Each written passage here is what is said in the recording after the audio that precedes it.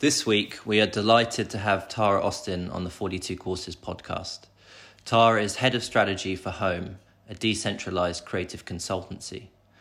Prior to this, she was the Chief Strategy Officer of Kindred, an agency that specialized in delivering behavior change campaigns across the public and private sectors, and Creative Strategy Director for the behavioral science practice within Ogilvy. Tara won her first Gold Lion in 2012 for Ogilvy Consulting's inaugural behavioural experiment, which saw it paint the faces of local babies onto shop security shutters to bring down antisocial behaviour in Greenwich after the London riots. She is a certified trainer of Edward de Bono's lateral thinking techniques and an all-round de Bono fangirl. In this episode, we talk about de Bono, creativity, why drugs are helpful to the creative process, and some of Tara's top tips for being more creative. You can follow her on Twitter at AustinT.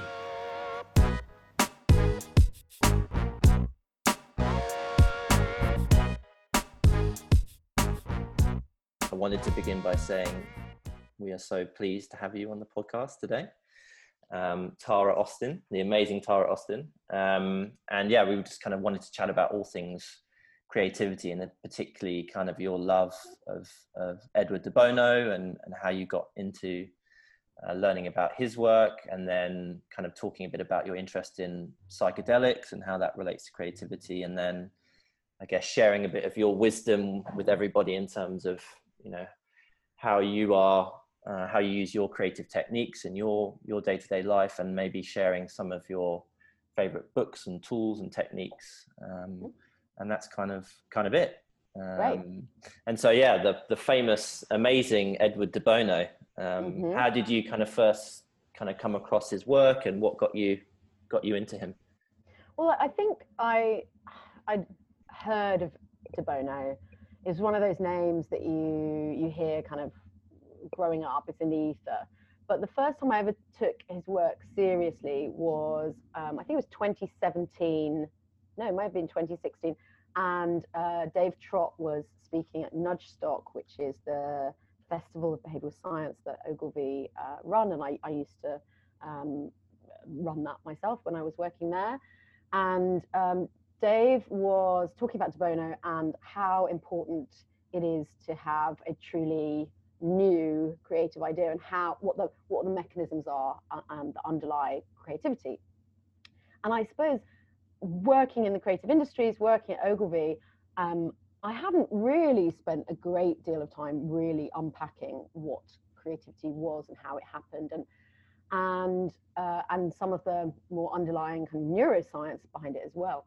And Dave inspired me, and so I was lucky enough to get some funding to then I became very interested in de Bono. I started reading his books, and I got some funding to become a trainer of trainers, actually a trainer of trainers for lateral thinking, because my intention was to train some of the Ogilvy team to then go off and train others in lateral thinking, which is really the science of creativity as I understand it. So in 1967, de Bono wrote The Mechanism of Mind, and in it he says that I think he anticipates much of what we understand from modern neuroscience are the underlying mechanisms for creativity. So he says that the brain is not a passive information processing system. It is not a piece of paper that you write on, and then you can write something else on it, and then you can write something else. It's not a computer. It doesn't record.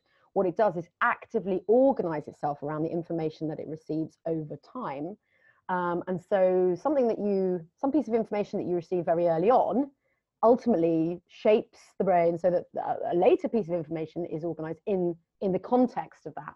And this is really, it's like very fundamental. It seems very simplistic, but it's deeply important. It means that time and our experiences over time shape everything for us, for one thing. But it also means that the brain is a patterning system.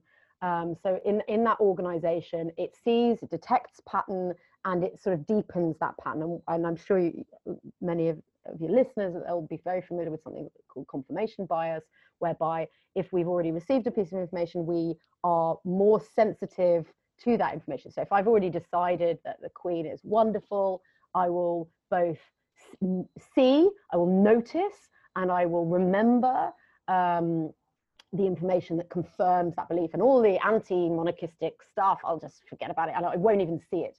I'm just confirming all the time, and I'm deepening and kind of collecting more information that deepens that same thought. So De Bono gives the analogy that the brain is kind of like jelly, and that if you poured hot water over jelly, it would melt some of the jelly in like a little channel, and the water would run off. And then if you poured more hot water onto the jelly, it would sink into that channel, and it would melt more of that channel, and again it would run off. And if you repeat this again and again, eventually the hot water would fall directly into the channel. It wouldn't touch the rest of the jelly, and that's it. And you can think of it as, I like the jelly analogy because I don't like think of the brain as sort of jelly, but it's the same if you were thinking about it as a landscape. The rain falls, it starts to wear away a groove, and of course, eventually the water runs straight into the river and isn't eroding everything else around it. Now, this is wonderful, and De Bono says our thinking is excellent, but it is not enough, because if we're only ever confirming our previous beliefs, and we are basing our thinking around what we already know to be true and effectively our previous experience, that doesn't leave much room for creativity and thinking entirely new things. And so what he says is we need to move laterally. We need to kind of cut sideways across the jelly and make totally new connections in the mind, the connections that were not there before. We need to effectively almost like drill new holes. We need to create new holes in that jelly or in that landscape in order to create new neural pathways, new thoughts, new creative solutions.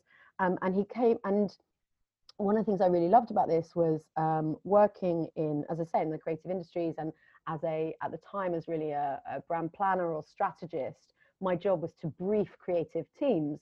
And to provide and thereby provide the conditions for creativity to help them see whatever problem was on the table in a new light, and to bring something truly interesting and different to the table, and to do it in a short space of time. And this is the thing. So De Bono basically says lateral thinking is not waiting for the muse to strike; it is forced creativity. He says if opportunity doesn't knock, make a door, like it's and this is the whole thing. It's about techniques. Lateral thinking is about techniques to create these new pathways in the mind, and some of them, and this is a big part of the process, will be completely rubbish. He has 3 principles by which you kind of workshop creatively. You need to be playful. You need to think innocently, in a way like a child. You need to open that mind up to possibility. You need to be positive. You need to believe that you can solve the problem, because if you don't, again, you're going to shut down and you're going to judge your ideas to not be possible, and therefore you're not going to think in ways that can help you get to that answer.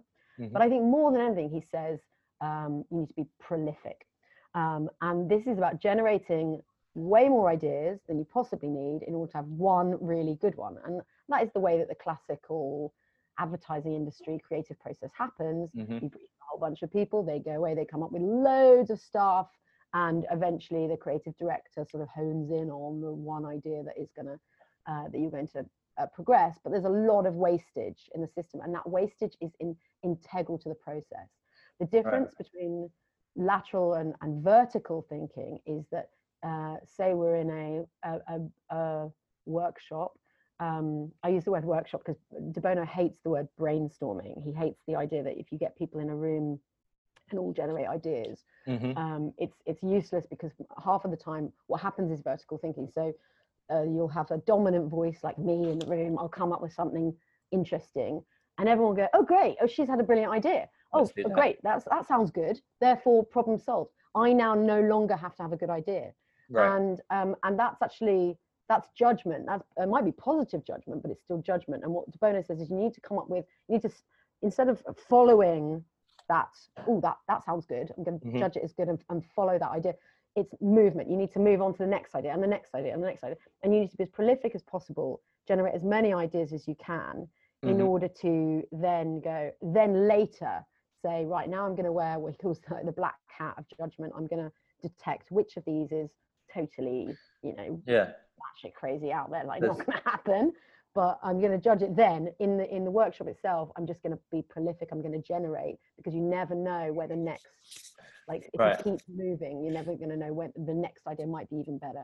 Yeah, there's that. I'm paraphrasing it obviously, but there's that Linus Pauling quote, isn't there? To have good ideas, you need to have lots of bad ones, or whatever he says. It's like you, in order to come up with the best ideas, you have to keep generating lots of not so good ideas. I think 3M, who are the Post-it people, they say that you need to have 400 ideas to have 40 half good ones to have 4 that are good, like really good. Oh, I love that. And that's what I certainly aim at in any workshop, is to generate more than 100 ideas at least in one, maybe even half hour sitting.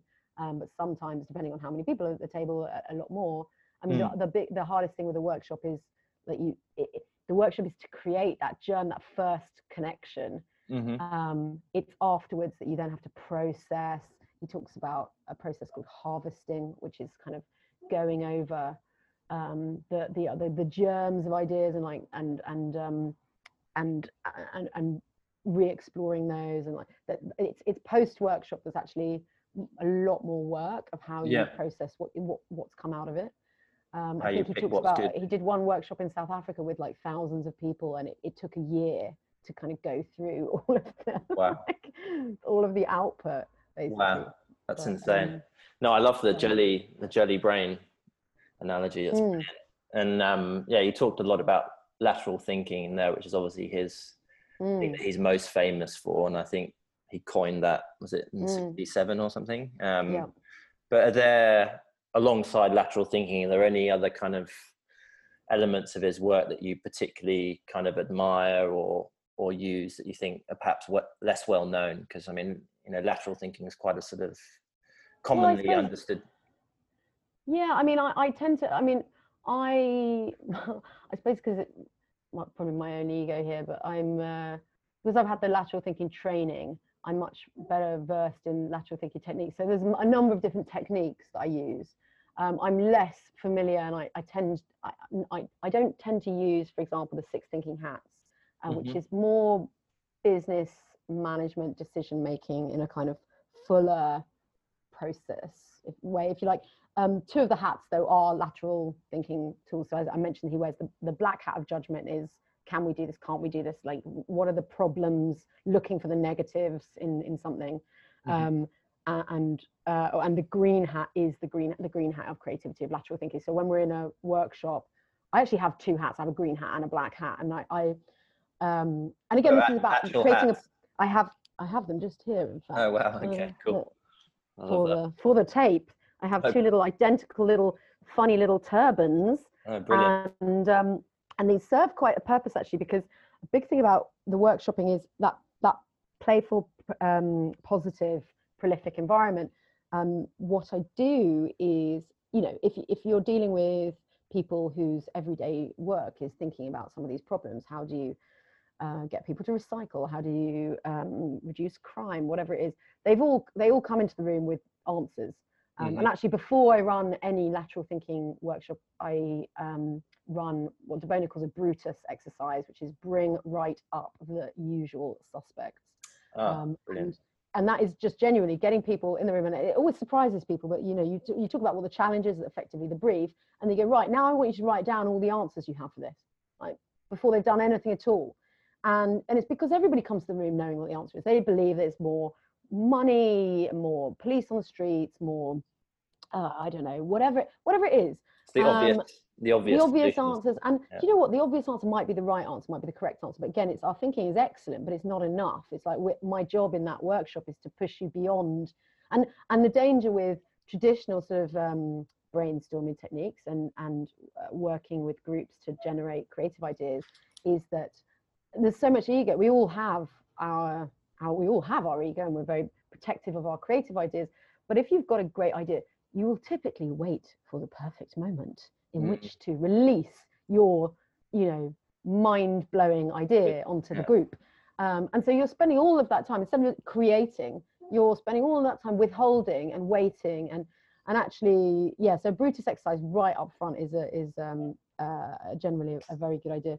I love that tool. Yeah, that sounds really. I'm not sure. Like some of his other work. I mean, he's written something like 87 books. Unbelievable, isn't it? In like however many languages. A lot of them repeat the same themes. I don't think he would be upset with me for saying that, because some of this stuff is just about thinking. It's about metacognition and I mean he's quite direct in saying that he doesn't believe in Western culture since the great three. He calls them the big three. I think he calls them Plato, Socrates, and Aristotle. Since then, we haven't really thought about thinking, is what he says, which is not. It's a bit of a stretch, but he is right in that the more you think about thought, and in this instance, creative thought, but you know, he's also talking about management of how you manage decision making as well with his 6 thinking hats. The more you think about thought, the greater, there's such a great payoff for that. And I think there's so much evidence now from the behavioral sciences that, you know, if you get people to think about truth, they are, it's basically the only condition in which you can get someone to change their mind about anything. If you want to convince a Republican to be, you know, more liberal or whatever it is, the only way you can do that, and vice versa, the only way you can do that is to get them to, like, there's some experimentation around getting them to think, is it feasible that you could be wrong about this, or what does it mean to be right about this, and getting people to do that metacognition, which I very strongly believe is something that should be really honed in our education system. Like, these are the tools that we really need today to be more discerning, to be more in order to defend ourselves from disinformation, which as we all know is a very live present danger, or as maybe if you're in the intelligentsia, you know, it's a live present danger, but actually it is a live present danger to our democracy. Getting people to really think about what it is they believe is and how to think, I think is critical. So, and he's done a lot of work. There's a program called CORE, which is about the education system. And he's got I think quite a lot of evidence around how teaching his CORE program to children ultimately pays off in you know, great results in terms of their thinking, and also their how they approach the rest of their academic life, you know. Right. And on that point of thinking and cognition and thinking differently, I guess, which is all part of creativity, I know you've done a lot of research around psychedelics and creativity, and I guess it's such an interesting topic because, you know, so often that kind of trope of the artist who indulges in drugs, and, you know, that's key to their creativity. And I guess what I wanted to ask you is, you know, from all the research you've done, you know, are drugs helpful to the creative process? If so, which ones? And you know, particularly with psychedelics, because I think this is a sort of interesting emerging area. It's not quite mainstream yet, you know, what that relationship is between, as far as we know, psychedelics and the creative process in terms of how the mind works. And I guess that builds a bit on what you were talking about in terms of the jelly analogy, how psychedelics interrupt that or change it. Yeah, well, I am very evangelical from everything I have read about the potential for psychedelics to change our society for the better, because I am little miss evidence based, and I'm a libertarian. You know, I don't believe in controlling. Or I believe in controlling substances, but I don't believe in banning anything unless it can be directly linked to to harm. I believe strongly in education, but I don't believe in you know, kind of just restricting things because somebody else thinks that they're a bad idea. Frankly, they can bugger off. And like, if you know, the kind of the research that's coming out of, particularly out of Imperial and Johns Hopkins, I think we are leading the world in this research. David Nutt's team and Robin Carhart-Harris, these people are showing beyond doubt that certainly that psychedelics have the power to reset the mind. So I mentioned these dominant patterned ways of thinking, which is what the mind is so brilliantly able to do. It's why we are the top of the food chain. We possess the most, I love this phrase, the most complex object in the known universe. The brain is the most complex object in the known universe. We know less about it than we know about black holes. But what we are, and so this research is very new and groundbreaking. And what we're seeing from psychedelics is they have this power to connect the brain. And the most pertinent use to society, certainly when that comes to issues where the brain has patterned into a negative or destructive patterning system. So anything from depression to anorexia to alcoholism, they are now really starting to understand all of these conditions track back to the same fundamental neurological mechanisms, and the same mechanisms that I would argue De Bono was talking about. They say now, neurons that fire together, wire together. We're strengthening deepening these connections in the brain all the time. And if that connection says you're worthless, and you're confirming that all the time in the evidence around you, that's a very difficult pattern to break out of. Amazing journalist today, Michael Pollan from the New York Times, has written a pretty game-changing book about the work that is going on, the research that is going on, called How to Change Your Mind. And I would recommend it to anyone because it really unpacks how, for one thing, why psychedelics were banned in the first place, which was absolutely around kind of moral outrage and a very conservative-leaning system. But what he does is talk about how, like the neuroscience of how the brain kind of connects with psychedelics. And while the emphasis is very much on the, as I say, the kind of the power in terms of the mental health aspects and how these can heal, actually this plays out, in the creative industries as well, because when the mind connects, it creates, and that is all that creativity truly is making a new connection in the mind, is breaking out of that patterned way of thinking, and certainly all of the evidence that we have thus far, and there isn't anywhere near enough, is suggesting that psychedelics can aid the creative process. I mean, used judiciously, I'm very much for the therapeutic benefits of psychedelics, but they do have, from what we can see, creative impact, and they allow the brain to just connect to itself. This is why people experience hallucinations when they're having psychedelic experiences, is because you effectively, your visual cortex is suddenly connecting to something else, your memories, your emotion. Right. But it might also, if you might connect to your taste or audio. I was watching many documentaries about this stuff at the moment. I was watching one.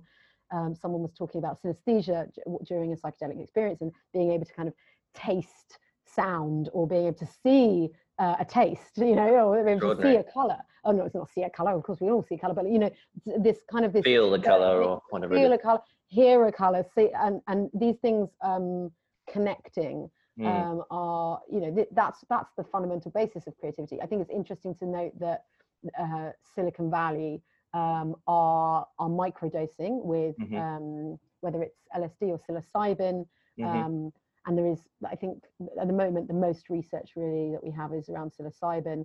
But that these, it'd be interesting to see, does the next truly great technological breakthrough come ultimately from somebody who is in a more creative mindset.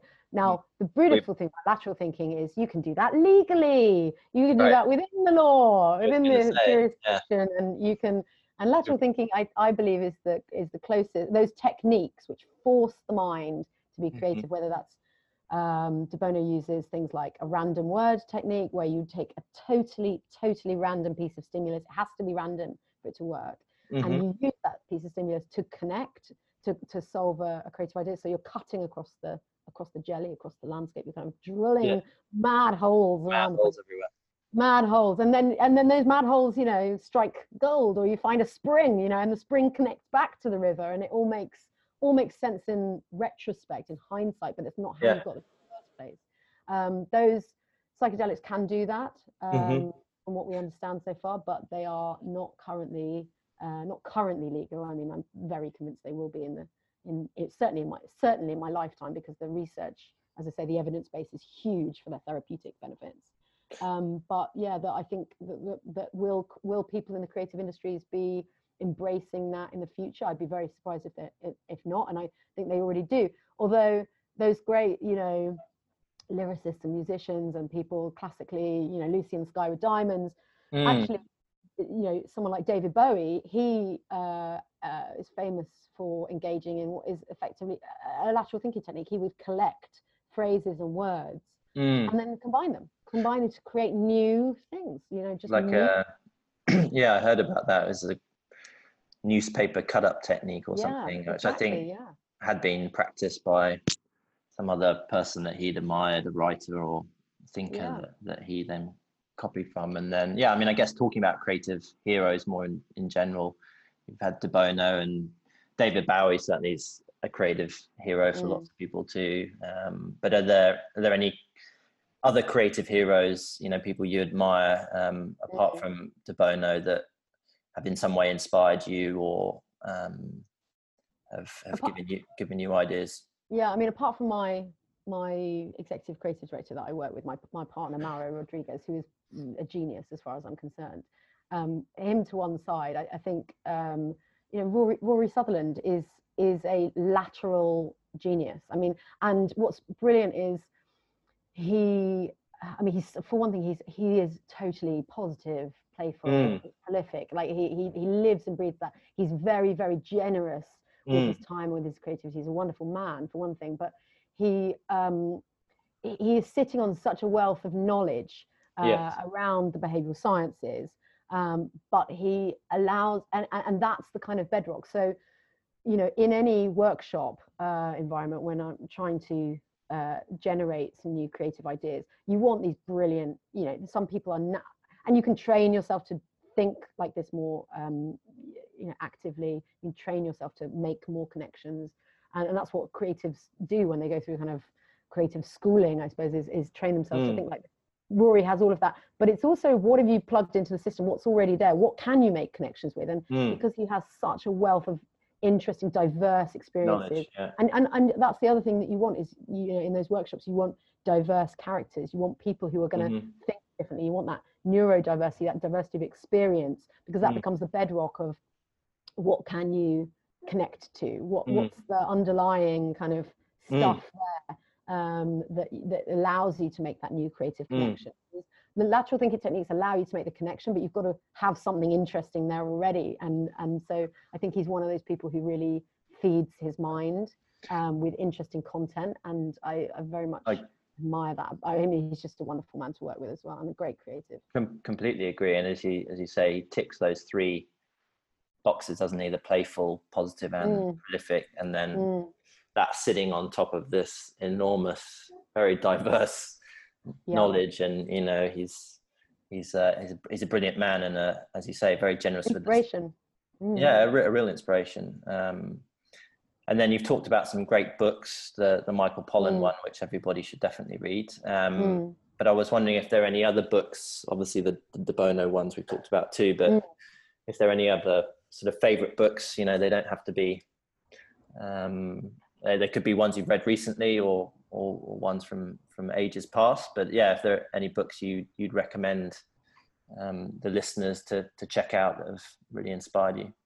Sure. I mean, I think there are two books that there are three books that I recommend more than any other. And I have bought for people like repeatedly. I mean, my Amazon basket has many issues of all three of these books. The first is Jonathan Haidt, The Righteous Mind. I touched on earlier how impossible it is to change people's minds about anything, certainly when it comes to their moral stance. And I think Haidt is, I bought this book for an MP whose name I won't mention, who had never read it, and I was horrified to read it, to understand, because he's a friend of mine. I was horrified to hear that he'd never read it, because for me, Haidt lays out moral foundations theory, which are the sort of 6 principles of morality, and he does it from the evolutionary basis. He says this is why this has come about in our evolutionary history, and that I think gives us, again, it's that metacognition. He gives a really good full understanding of the behavioral sciences. I think he just covers everything that you really want to know, and I recommend that book to so many people if they want to understand themselves and others. Yeah, I would agree. I mean, it's a very good read, actually. It's a brilliant thorough, book. But it's just a brilliant book. I highly recommend it. There's a book called The Age of Earthquakes by Douglas Copeland and co. And you'd read it on a train journey. It's hilarious. It's terrifying. It's in the same sort of format as The Medium is the Message, or right. I think at least like The Medium is the Master. But it's just it'll make you think. It's a very pertinent book for our age. I won't blow it, but page by page, it's interesting, slightly terrifying thoughts about the future of where we are going as a human race, and the role of technology and where that will take us. And I think it's very insightful, but also it's great. It's a great read. It's fun. It's a fun delivery. You'll enjoy it. Sounds great. And then the last one is a book by a man called Jeff Foster, and it's called Falling in Love with Where You Are. And it was recommended to me by a friend. He was in Madness. His name's Carl Smith. He was Chaz Snash. He went one step beyond, and he left Madness, and which was a huge thing. Like after I don't know, 30 years of his life or something. And at the time, Madness is a famous dominant. Oh yeah, Madness is I mean, our house in the middle of our street. He wrote that one, and they sang it on the top of Buckingham Palace. So he's had a hell of a life, and he's a great songwriter actually in his own right. But he left Madness, which is huge, sort of traumatic, almost like a divorce, I suppose. It's just a huge change, life change. And I was going through a very difficult time in my life, and he recommended this book. And at the time, I thought, every book someone recommends, I'm going to buy it, I'm going to read it. And he recommended this book, and it's honestly, I found it so deeply right and moving. And I regularly refer back to it, and I refer people to it all the time, because I think we all struggle with being alive. Sometimes it's difficult to think and live and love and and to grieve and all of these things that happen, to feel lonely. Like the lockdown has certainly stirred up all kinds of feelings. We all felt the feelings, and this book, I find it as a great tool in how to think about life at its best, and how to breathe kind of gratitude into what you do. And whilst I might say, and it sounds trite, when Jeff says it, it sounds deeply profound and moving. And there's this bit I always think of, and it's sort of always in my mind, about how humiliation can turn to humility in the space of just a heartbeat, and all that's left is to fall to your knees in gratitude for all that has been given and has not yet been taken away. And this is at the end of this lovely piece of prose that he writes about the fact that, yes, you might be up now, but you'll be down tomorrow, and that's okay. It's all right. There's no life story. There's no grand narrative. This is not the end of the film. There's there's going to be another day tomorrow, and what's going to happen then? It's like this moving forward, and change is the only constant. So like that line of like, what real gratitude for what has been given and what's not yet been taken away. It's really hard when you're lacking. We'll feel like we're lacking all the time, and actually, if you're truly present, and he refers in the book a lot to sort of Eckhart Tolle and the power of now, and if you really feel that being present, you can be the master of your own happiness. Really, I love that from a happiness perspective. But I just think I often describe my behavioral science training as therapy. So it's not training. Training's the wrong frame. It's therapy, because if we understand ourselves better, then ultimately we can not just be more sort of successful, because that's pretty meaningless today. It's not about success. It's just about living and with as much intention and consciousness more and fulfilled gratitude as yeah. possible. And I think there's a lot of people rushing around out there who are very keen to prove themselves. And one day, you know, as all of those great people, the Alistair Campbells, all of those guys who are in number 10 and doing it, you know, like one day it all comes crashing down. And that's not, you know, we'll all go there. It happens. That's why I recommend this book so much to so many people. That's why I bought it for other people. Brilliant minds who never thought that they would ever have any kind of mental challenges. Actually know that you like, it's the most complex subject in the known universe. And first of all, if you can master that, if you can, you know, from the inside out, then that's like you're really at the top of the food chain. Then, like, just buggering around trying to be successful by other people's standards is not really where it's at. So I'd heartily recommend that book to anybody. That's awesome. Yeah, I've read the first one, which was brilliant, but not the second two, so that's exciting. So I'll get hold of those. And we've probably got time for one more question, and that was to ask you, and I think I know the answer, but I'm going to ask it anyway, is what sort of the one idea that sort of most impacted your life? Oh gosh, yes. Well, I suppose in a sort of superficial way, the thing that's most impacted my life was this experience I had after the London riots, where I read an article in the Grocer magazine, which everyone used to tease me about reading because the headlines are usually about cheese and stuff. But but I read an article about how town planners wouldn't allow shopkeepers to install shop security shutters very easily because they made areas darker, which I'd never even considered before, because the shop shutters don't reflect light, and they make these kind of canyons of steel that are very oppressive and are a visible signal of the presence of crime. So town planners hate them because they just bring down an area. And I'd never thought about this before, and it was a genuine sort of insight into the town planning process. But what it led to, and this is the nature of kind of lateral connection, was I connected that article to my experience on Hastings seafront, which is where I'm from. A few weeks or months earlier, Ben Ine, the famous artist from Hackney, had painted these beautiful letters onto the front of the shutters in Hastings. And I was thinking about it, I thought, hang on, these are big, relatively flat media surfaces. In this instance, they are street art, actually. And why are these planners not allowing shutters to be installed? Surely they can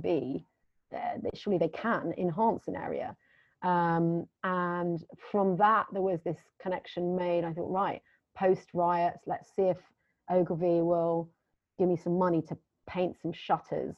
And at the time, we were setting up Ogilvy Change, as it was, Ogilvy Consulting now, the behavioral science practice. So Rory and Jez Groom were leading that. And I sort of put my hand in the ring, that I wanted to be involved. I wanted to get involved as a strategist, which I did. And I ran the first experiment for Ogilvy Change, which was painting the faces of local babies onto shop security shutters to try and bring down antisocial behavior after the London riots, and to kind of recognize that these shutters were a pretty subconscious ill for society, that they were part of why people felt alienated from their local communities and why they felt it was okay to riot in the places where they lived, which really had shocked me about the London riots. And again, it's connection, because it was, let's paint those shutters, and then what can we paint? The idea of painting babies came from some research in 2009 from the University of Pennsylvania in Munster. A woman called Melanie Glocker had sort of uncovered that cute really matters to the brain, and this thing called the baby schema, which is the proportion of infant faces that stimulates the mind to encourage nurturing behaviors, which is, again, from an evolutionary basis, you can fully understand why that would have emerged, so that we care for our young. And Jonathan Haidt talks about this sort of stuff as well, the care principle. But Glocker had shown that this was real, and we used that piece of academic research in a very applied way to paint some shutters. And I think that experience changed my life. So and really brought me into the world of applied behavioral science, and where I've been in this kind of hybrid role of working in the behavioral sciences and communications, and seeing how they play off each other, and looking at the work of people like Cialdini and influence, and how we might influence one another. And it is, so I think that first, whether it was town planning or whether it was the baby schema itself, either way, those concepts have really have certainly shaped my life for the better. I love that. It's such a nice way to finish, because it's kind of talking you through your creative process and your journey with that project, which is so nice. And yeah, if anyone wants to check it out, I think it was called Babies of the Borough. Is that right? Babies of the Borough, yeah. or when the creatives, made a film about it, it was called The Power of Cute. That was it. The Babies of the Borough, yeah. So yeah, if anyone can check that out if they're interested. And I think we could probably put a link to it somewhere in the show notes. Great, yeah. And yeah, the last thing to say is, Tara, you've been a wonderful guest, and thank you so much for sharing all of your wisdom and all of those fun stories. And yeah, we hope to have you on the podcast again at some point. Lovely. Thank you so much.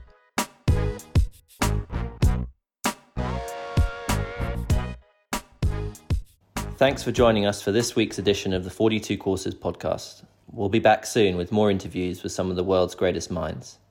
In the meantime, you can follow us on Twitter at 42 Courses, or check out our website 42courses.com for information on all the courses we offer. Have a great week.